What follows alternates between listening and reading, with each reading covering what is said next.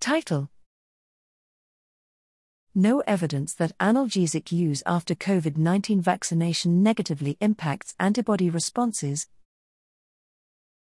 Abstract: Vaccines against SARS-CoV-2, the virus that causes COVID-19, showed high efficacy against symptomatic illness caused by the ancestral strain. Yet recent variants such as Omicron and its sublineages substantially escape vaccine-induced neutralizing antibodies. In response, bivalent mRNA booster vaccines updated to better match the BA.4 to 5 lineages have been made available.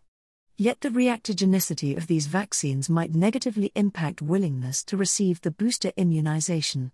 While serious side effects following vaccination are rare, mRNA vaccines frequently lead to mild adverse events such as injection site pain, lymphadenopathy, myalgia, and fever.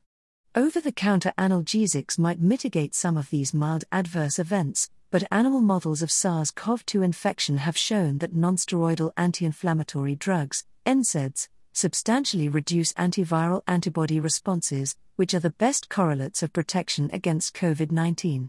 It remains unknown whether these same inhibitory effects are seen in humans after mRNA vaccination. We surveyed 6,010 individuals who received COVID-19 vaccines regarding analgesic use and correlated these results with spike-specific antibody levels. We found no negative impact of analgesic use on antibody levels, and in fact observed slightly elevated concentrations of anti-spike antibodies in individuals who used painkillers.